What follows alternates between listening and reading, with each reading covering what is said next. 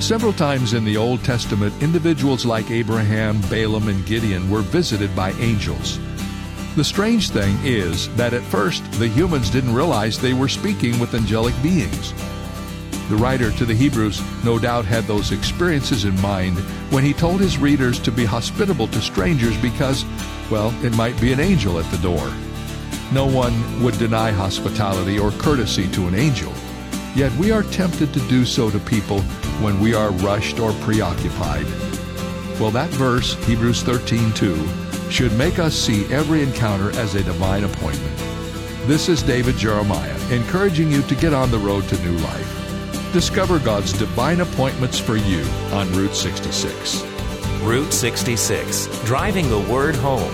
Log on to Route66Life.com and get your roadmap for life. Route 66. Start your journey home today.